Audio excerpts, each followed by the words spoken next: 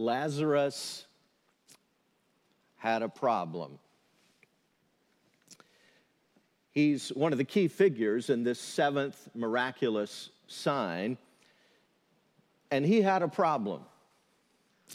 It wasn't a problem that Lazarus could fix with more education or a more positive mental attitude.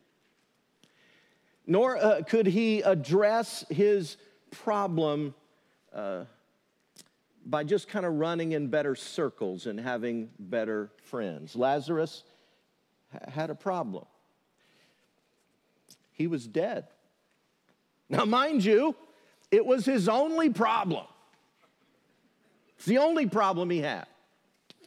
But because the only thing that was wrong with Lazarus is that he was dead, it didn't matter what else about him was right. He might have been a very clever guy, we don't know, but it didn't matter, he was dead. Lazarus might have been a very gifted guy, but it didn't matter, he was dead. He might have been a very good guy morally. Didn't matter, he was dead. Lazarus might have been a very rich man for all we know, but it didn't matter. He was dead, and to be dead cancels out everything else that might be right about you. Now, as I drive the roads and walk the streets of the Capital District, I see people with a problem. They're dead. Oh no, they're breathing, they're moving. They're physically alive, but spiritually, they're dead. Do you see them? You can see them all over. You can see them at the mall, at the school, in the neighborhood, in the office, yes, in the church. Walking dead people they are. Dude, is that even possible, you ask? Well, Scripture says so. In fact, would I shock you if I told you that the whole point of the good news that we proclaim is it's not about bad people becoming good. That's not what the gospel's about at all. It's about dead people coming alive. That's what the gospel's about. It's about receiving the life of God, new life in Christ. You see, according to the Bible, my natural condition and yours is that I'm born dead. I'm born separated from God. We were born that way. When God said to Adam and Eve in the garden, you can do just about anything here, but there's one tree, the tree of the knowledge of good and evil, you're not to eat of that tree. And when Adam and Eve ate of that tree, the next morning, God comes around in the garden. What does he find? Does he find that they automatically, immediately died? Did he find their corpses beneath the tree? No. No, they didn't immediately physically die, but immediately they were spiritually dead, separated from the life of God. Paul writes in 1 Corinthians chapter 15, in Adam all die. All of us were born in this condition. We were born with physical life, but a state of spiritual death. When Paul writes to the Ephesians, he says a similar thing here in Ephesians 2. As for you, you were dead in your transgressions and sins. So let me ask you, how do you like the good news so far? Aren't you excited? Aren't you just pumped that you came to church today to hear that? That we're dead in transgressions and sins. But it's true.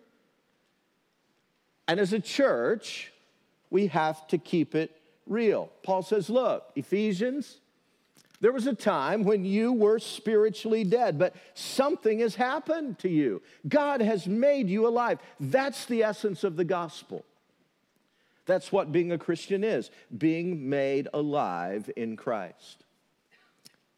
Lazarus had a problem. He was dead. But because that was the one thing wrong with him, anything that was right about him didn't really matter. And if the one thing that's wrong with me is that I'm spiritually dead, you see, it doesn't really matter what else is right about me. It doesn't matter how good you are. That's not the issue. The issue is not about being good. It doesn't matter how much you go to church. That's not the issue. It doesn't matter how religious you are or how morally good you may be. That's not the issue. The issue is, are you alive in Christ? Have you received spiritual life? That's why I'm going to invite you at the end of this message to experience what it means to come alive and allow Christ to do a work in you and take you from spiritual death to spiritual life. I'll tell you more about that throughout the message, but I want you to be ready for that moment when I'm going to ask you all over this room and at all of our locations, I'm going to ask you to stand to your feet as we spend a moment in prayer. Now, with that as a foundation, let's focus on three aspects of this seventh miraculous sign. Three aspects. If you're taking notes, you might want to jot some of these words down. First of all, the realities of a dead person. So think about it with me. What are some of the symptoms of being dead? Well, we don't know a lot about Lazarus. We know he lived in a little village named Bethany, which means house of figs. Apparently, they grew a lot of figs in that region. We do know he had two sisters, Mary and Martha, and they lived together there, and Jesus would sometimes visit their home. They were friends of Jesus. But as far as we know, before he died, Lazarus had a normal, healthy appetite. But I wonder, during the 4 days he was in the tomb, I wonder how much he ate during those days. One of the symptoms of being dead is you have no appetite. I mean, did someone try to slip him a slice of pizza in there or a milkshake? Of course not, because one of the marks of being dead is you have no appetite. And one of the marks of spiritual death is the same. Now, by the way, I dare say that the vast majority of people in the Capital District have no appetite or interest in the things of God. And the reason is because they have no life. So it shouldn't surprise us at all if occasionally we hear somebody say, I'll tell you what, the last place you'd ever find me is in a church. Well, of course not. Of course not. Because you have no life. Dead people have no appetite. The last place you'd find me is in a Bible study, I'll tell you that, or in some little small group where people are seeking out you. You won't find me there. Of course not. Dead people have no appetite. Now, it is possible, of course, for someone to have an appetite for church without having an appetite for God. Did you know that? Did you know there are a lot of reasons why people show an interest in church sometimes or come to church? It may be that it's just a good social place for them and they can meet folks and build a network. It may be that they hear a good song and kind of some toe-tapping music that they enjoy. It may be that it gives them a positive spiritual shot of good thinking as they get into their new week. There are lots of reasons people come to church. But when God begins to stir a person's heart and draw them to himself, one of the first things he does is create an appetite for spiritual things. And you know what? Maybe that's the reason you're here. Maybe you're here with an anticipation and excitement in your heart. I met a young woman a few weeks ago. She said it was the third time she had been at church at Grace. And boy, her face told the story. I mean, literally, she was beaming. You know, people sometimes, their whole feeling, you can just tell what their soul is like. It just kind of comes out through their face, through their smile and their eyes. And this was her. And she said, I had no idea church could be so much fun. And then she said, and I'll never forget this statement, God is in this place. And you know what I believe? I believe God is doing a work in her life and giving her an appetite for spiritual things. And maybe that's you. Maybe the Holy Spirit is drawing you here because you long to know God. Well, you're in the right place. And again, I'm going to invite you at the very end of this message to stand to your feet and just remain standing there. And I'm going to invite you to pray a special prayer with me where you literally accept the very life of God. And I'm convinced that nobody's here by accident today. You're here by divine appointment. This may be your very day with Almighty God, the day that you receive the life of God and come alive to Him spiritually. So a dead person has no appetite, but second, a dead person doesn't learn anything. You just don't learn anything. I mean, surely nobody would go to Lazarus' tomb and try to find a crack somewhere and say, hey, Lazarus, have you heard the latest news? Bethany beat Jerusalem 3-2 in soccer, man. It's awesome. Hey, Lazarus, have you filled out your brackets for March Madness? Do you know who's gotten into the tournament, buddy? No. A dead person doesn't learn anything. His curiosity died when he died, and that's true in the spiritual realm. Well, Lazarus was dead, so his sisters did a sensible thing. They sent for Jesus. But as you read this story, you find that by the time Jesus arrives, not only has Lazarus died, but he's actually been dead for 4 days, and they'd already placed him in the tomb. See, that was the custom. Unlike the Egyptians and some of the other cultures at the time, the Jewish people did not practice embalming their dead. And so their practice was to bury a person within 24 hours generally before the decay was obvious. And so when Lazarus' sisters, Mary and Martha, heard that Jesus was coming, Martha ran out to meet him. And I want you to notice very closely here the way Martha reasoned with Jesus when she came to him.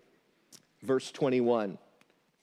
We're reading now from John 11, verse 21. It reads, Lord, Martha said to Jesus, if you had been here, my brother would not have died. Martha's saying, Jesus, it's too late. Now notice, she's relating the power of God to the past. If you'd been here, my brother would not have died. But now it's too late, precisely 4 days too late. You know what I've noticed? Sometimes when God is stirring in a person's life and drawing her or him to himself, they sometimes do that same thing. They say things like, if only I had made this decision when I was a young person. Oh, if only before my life became a mess, I had done this. If only before I had married this person. But see, now it's going to be very difficult because I'm in this difficult situation. And it's all regrets over the past. They're relating and relegating the power of God to the past. That's what Martha does here. If you had been here, Jesus, past tense, things would have been all right. And I want to tell you, I don't know if you've ever done that, but there is an awful hopelessness and sense of helplessness that comes to people when they've got all these regrets about the past. Trust me, God doesn't want us to live there. And yet that's what's bleeding through Martha's language. If you'd been here, my brother would not have died. It's nice to see you, Jesus, but it's totally irrelevant now. It's too late. Verse 23 reads, Jesus said to her, your brother will rise again. Martha answered, I know he will rise again in the resurrection at the last day. Now notice what's happening here. Martha flips from past tense to future tense. She goes from regrets over the past to pining about what might be in the future. I know he will rise again in the resurrection at the last day. But Jesus, that's a long, long time from now. And again, a common reaction among people that the Lord is drawing to himself is, well, I'm not ready yet. One day, maybe. One day I'll make a change. One day I'll let the Lord in. But see, I got to sort this out and that out first. But one day in the future, Lord, trust me, I'm going to get serious about you. We can easily do that. But Jesus makes an amazing statement here, which is really the answer to the cry of every human heart. In verse 25, we read, Jesus said, I am the resurrection and the life. Martha's been talking past tense and future tense, but Jesus confronts her here in the present tense. Not I was, not I will be, but he says, I am. Martha, it may seem like it's too late for you, or you may get caught up in this pining and wishing for the future, but Martha, I am. It's not too late for me. I am the resurrection in the present tense. And I say to you today that the answer of Jesus Christ to every human heart, whatever your need is, the answer of Jesus Christ to every human heart is himself. One of my favorite parts, by the way, of this Gospel of John that we've been studying now for several weeks is that Jesus makes 7 definitive I am statements that speak to the needs of every person. To those who are lost, he says, I'm the way. To those who are confused, Jesus says in this gospel, I am the truth. To those who are in darkness, he says, I am the light of the world. To those who are hungry, Jesus says, I am the bread of life. To those who feel shut out on the outside, he says, I am the door, the way by which you may enter into the fold. To those who are in need of direction and guidance, Jesus says, I am the good shepherd. I can guide you. And to those who are dead, Jesus says, I am the life. Those are the 7 definitive I am declarations of Jesus. He is the answer to every human need. You got regrets about the past, you got pining about the future. Jesus says, today, I am. And I would just say to you personally, whatever your history may be, I don't know what's happened. I don't know the story you could tell about what's gone on in your life, or I don't know what you anticipate for the future, whether good or bad, but I just want you to hear today clearly that we deal with a risen Christ who is eternally dealing in the present tense, and you can receive him today. And that's why I want to pray with you in just a few minutes. He says to her in verse 26, do you believe this? You see, Jesus forces us to answer personally. He presses the issue. We can't be neutral. We can't leave it in the realm of theory. We have to get engaged personally. Martha, do you believe this? He poses the question to her and to us. And in verse 27, it reads, yes, Lord, she told him, I believe that you are the Christ, the Son of God, who was to come into the world.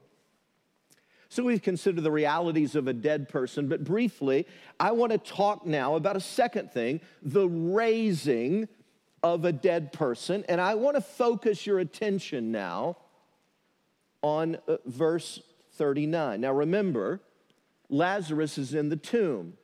It was like a cave hewn into the stone, and there was a large stone that was rolled across the entrance. But Jesus now in verse 39 probably shocks Martha when he says, take away the stone. Take away the stone. I want to do something. Martha, you said you believe, then it's time to act on your belief. Verse 39, but Lord, said Martha, the sister of the dead man, by this time there's a bad odor. I love the King James. He stinketh, is what she says. You got to chuckle at that. Thank God for Elizabethan English sometimes. He stinketh, Lord. By this time there's a bad odor, for he's been there 4 days. Jesus, do you really know what you're asking? And you know what? When the Lord draws us and says, look, I want you to open the door of your life to me. I want you to take away the stone, as it were. You know, sometimes we go, are you serious? Do you really want me to expose all that junk? Lord, it's pretty rotten in there. I mean, do you really want me to get real about all that stuff hidden away in the dark recesses of my life? Do you know how long I've been bound to these things? Verse 40, then Jesus said, did I not tell you that if you believed, you would see the glory of God? And verse 41 simply reads, so they took away the stone. Now I want to tell you, when you take away the stone, figuratively speaking, from your heart, that always takes courage. It takes faith and it takes courage to say to God, I'm going to confess all of this to you. I'm going to give you full access to my life. Lord, here it is. Now, as we've been studying in this Gospel of John, I've pointed out to you just about every week, and I think this is a critical lesson, that every time God does something fantastic, there's a command, and that command has to be obeyed. And this passage is no different. And I want to say to you personally that whenever God is ready to do a great work in your life, there always comes a moment of obedience where you have to make a choice. Am I going to obey God or not? And if you take away the stone, if you're willing to expose the need, God will unleash his power. But make no mistake, that takes courage. And when we pray in just a few minutes, some of you, it'll be like you're standing and saying, yes, I will take away the stone. Lord, I'll open my life to you. I yield myself to whatever you want to do in my life. That's going to take courage on your part when you do that. And when you stand to your feet with many others in just a moment, that's going to take courage. Because in your own flesh, in your own insecurity, you're going to wonder, well, what will people think? You're going to wonder, what does all this mean? You're going to say to yourself, I've never done this before. Verse 41 reads, then Jesus looked up and said, Father, I thank you that you've heard me. I knew that you always hear me, but I said this for the benefit of the people standing here, that they may believe that you sent me. You know, I've pointed out to you also that Jesus often in situations like this that are humanly impossible, you remember we've seen some of them, Jesus often gave thanks to his Father. And he's saying, in each of these situations, Father, I thank you that you're sufficient. And here, Father, I thank you that you're sufficient even in the face of death. Verse 43, and when he said this, Jesus called out in a loud voice, Lazarus, come out. Isn't that ironic? I mean, come on, the one thing a dead person can't do is that. And yet, the exciting thing, according to Scripture, is that when God gives, oh, this is good. When God gives you or me a call, when he gives us a command, with the command is always the empowerment to do it. But the choice is still ours. 1 Thessalonians 5:24, faithful is he who calls you, and he will do it. Every time God calls us to something, he gives along with the call the assurance of the empowerment. And if you're hearing God calling you today by his Spirit, he'll give you the power to respond. Thank God Lazarus responded. It says in verse 44, the dead man came out. He had received new life. And you can do that today. You can receive, in just a few minutes, I'm going to invite you to pray this prayer with me, and you can receive the life of God. It's as though our job is to take away the stone and open up and give him full access as he speaks to the deadness and whatever may be inside. But that's going to take courage. But before we pray, I want us briefly to consider just one more aspect of this story. We've seen the realities of a dead person. We've talked about the raising of a dead person. But now I want to briefly talk about the releasing of a living person. Because many of you at all of our locations have been listening to me so far, and you're going, yeah, I get it. That's really what salvation is about, isn't it? It really is not about being a good person, turning over a new leaf, trying to have a positive mental attitude, pulling yourself up by your bootstraps, trying to be clever. It's not about that. None of that matters when you're spiritually dead. It really is, isn't it, Pastor, about receiving the life of God. And you've been trekking along. But here's the reality for so many people at Grace. You are alive spiritually. You have received the life of God. And yet, the truth is, if we're keeping it real, you're still bound up with the grave clothes. Let's read on. Verse 43, when he had said this, Jesus called in a loud voice, Lazarus, come out. The dead man came out, catch this part now, his hands and feet wrapped with strips of linen and a cloth around his face. Now, I told you earlier that the Jewish people did not embalm like the Egyptians and other cultures, some of them did. But they did wrap carefully the body. That was the custom, just as with Christ, our Lord, when he was placed in the tomb. And so here's Lazarus. He must have looked something akin to a mummy. It says his hands were wrapped, so he can't do anything constructive. His feet have been bound with these strips, and so he can't really make any progress. He must have been trying to hop out of the tomb. And then it says that he had this cloth around his face. That meant he couldn't really see properly. Yes, thank God he was alive, but he was restricted to the trappings of the grave clothes. And wow, what a picture that is of so many Christ followers today. Jesus said in verse 44, he said to them, take off the grave clothes and let him go. One of my favorite phrases in all the King James Bible is the way it renders this. Loose him and let him go. Boy, that just rolls off the tongue. Loose him and let him go. He's alive now, wonderful. But loose him. He's got to be released from all these old relics of the old life that are hindering his progress and holding him back.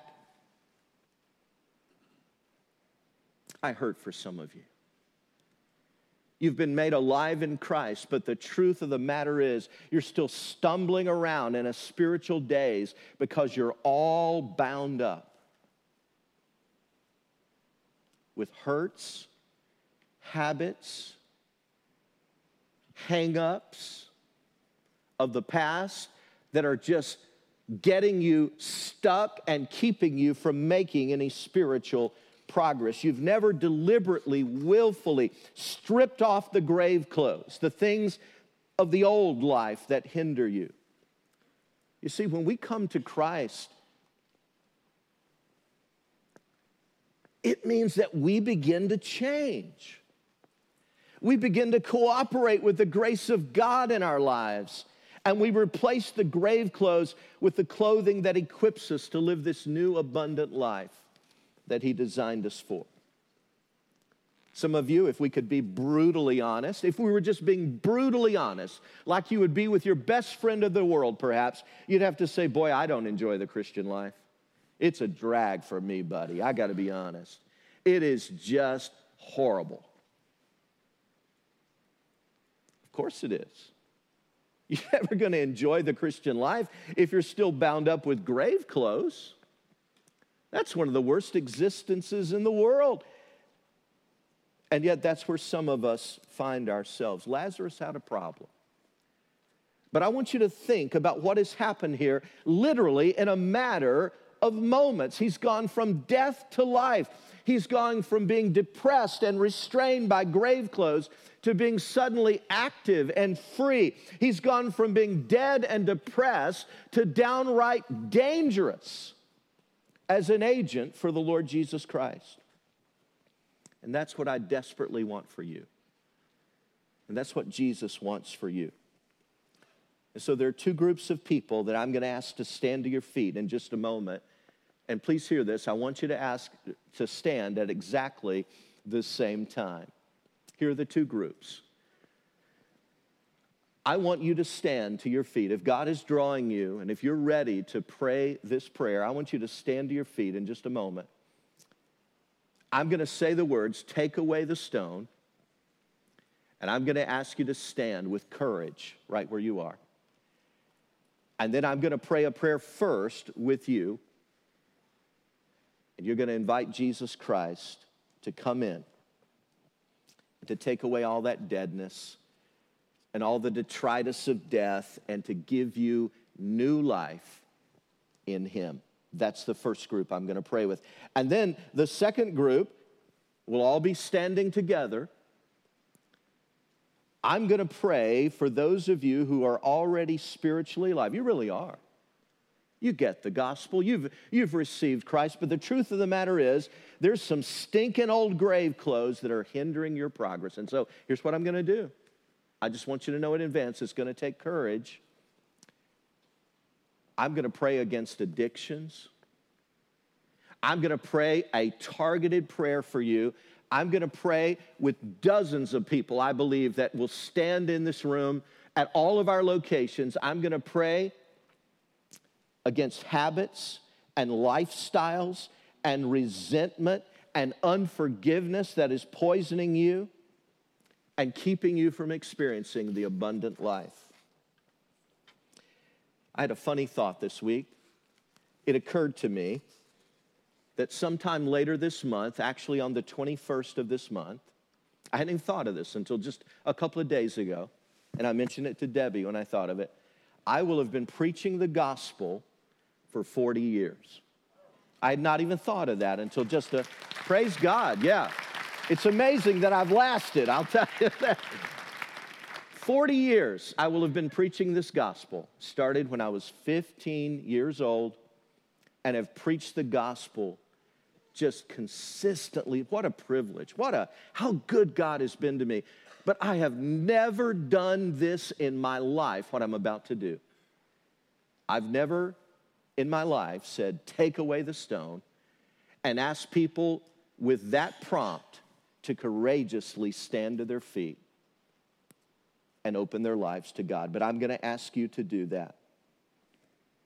So when I give that prompt, I'm going to say, "Take away the stone." I want you to be ready. I want you to be ready to just explode to your feet. Two kinds of people are going to stand at the same time. And some of you need to receive the life of Christ for the first time. And many others of you will stand right at the same time.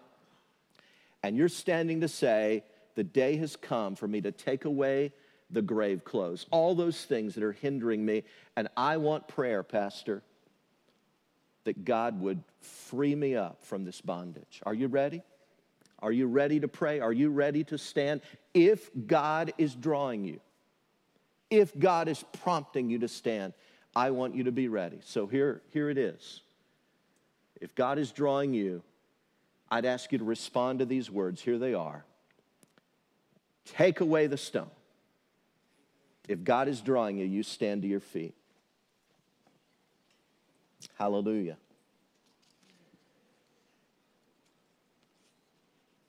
Now, Father, I believe by faith that at all of our congregations, there are people who by faith and with great courage are standing right now. Father, I want to pray first with that group right now that has never opened their life to you. And so I'm going to ask you, if that's you, dear friend, that you would pray this prayer along with me. Would you just pray it silently right where you are? And God is going to meet you in a powerful way. Pray this prayer with me. Oh God, I know that I'm a sinner. Thank you for dying for me, that I could have life in you. Please forgive my sin, adopt me into your family, and begin to change me from the inside out. And Lord, I just want to pray for everyone who's opened their life to you right now. I ask that you would seal them and keep them as only you can. Thank you for the new life that you give. But I want to pray now for all those who are standing. And the truth is, there's a lot of bondage. The truth is, there's just a lot of things that are hindering us even seeing clearly. And so we may have spent, my goodness, it may have been years stumbling around in a spiritual daze. And the time has come for the Lord to say, loose him, loose her. It's time for them to go free. So I want to pray right now for you. And I'm just going to pray this prayer. I'm not going to ask you to repeat it after me, but I just want to pray a focused prayer. And I've been praying all week that God would use this moment as a moment when many are set free. Father, would you help those right now that are bound up in resentment over things of the past? I pray for my brothers and sisters. They know you, they love you, and yet, Lord, some of them are struggling so much with unforgiveness. I ask this would be a moment of release and help them to understand that forgiveness and trust are totally different issues, but you can empower them right now to forgive. Father, I pray for those that have addictions of one kind or another.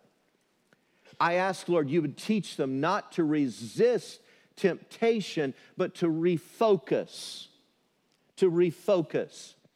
and show them that glorious thing that they can refocus their attention on and pour their energy into as you give them the victory.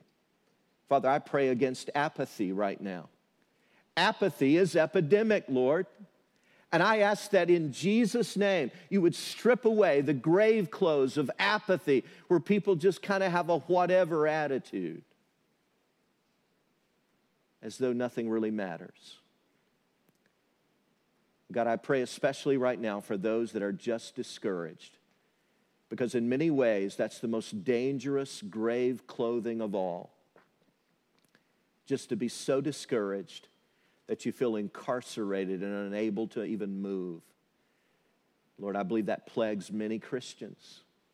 I pray against that, Lord, that this would be a day of liberation, a day where you would breathe your enthusiasm into them, and they would come alive truly in you. Father, thank you for all that you do. Thank you for these miraculous signs and that your power is unleashed when we truly obey. You are such a good God. And we honor you and praise you today in Jesus' name. And all of God's people agreed and said, amen and amen. God bless you. Please be seated for just a moment.